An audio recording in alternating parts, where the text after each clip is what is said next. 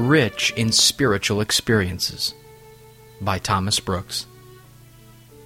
The mature Christian is rich in spiritual experiences. Oh, the experiences that he has of the ways of God, of the workings of God, of the Word of God, of the love of God. Oh, the divine stories that old Christians can tell of the power of the Word, of the sweetness of the Word, of the usefulness of the Word, as a light to lead the soul, as a staff to support the soul, as a spur to quicken the soul, as an anchor to stay the soul, and as a cordial to comfort and strengthen the soul.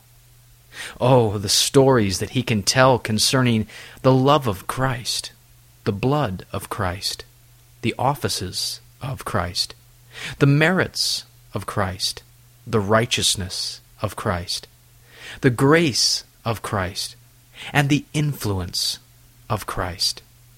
Oh, the stories that an old disciple can tell of the indwellings of the Spirit, of the operations of the Spirit, of the teachings of the Spirit, of the leadings of the Spirit, of the sealings of the Spirit, of the witnessings of the Spirit, and of the comforts and joys of the Spirit.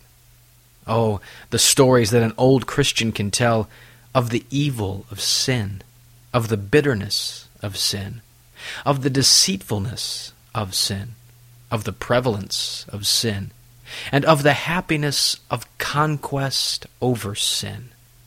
Oh, the stories that he can tell you of the snares of Satan, of the devices of Satan, of the temptations of Satan, of the rage of Satan, of the malice of Satan, of the watchfulness of Satan, and of the ways of triumphing over Satan.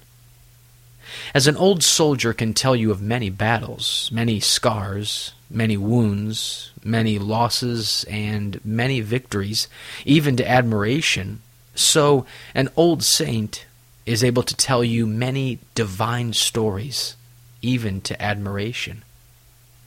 Experimental religion is far beyond mere notions and impressions. A sanctified heart is better than a silver tongue.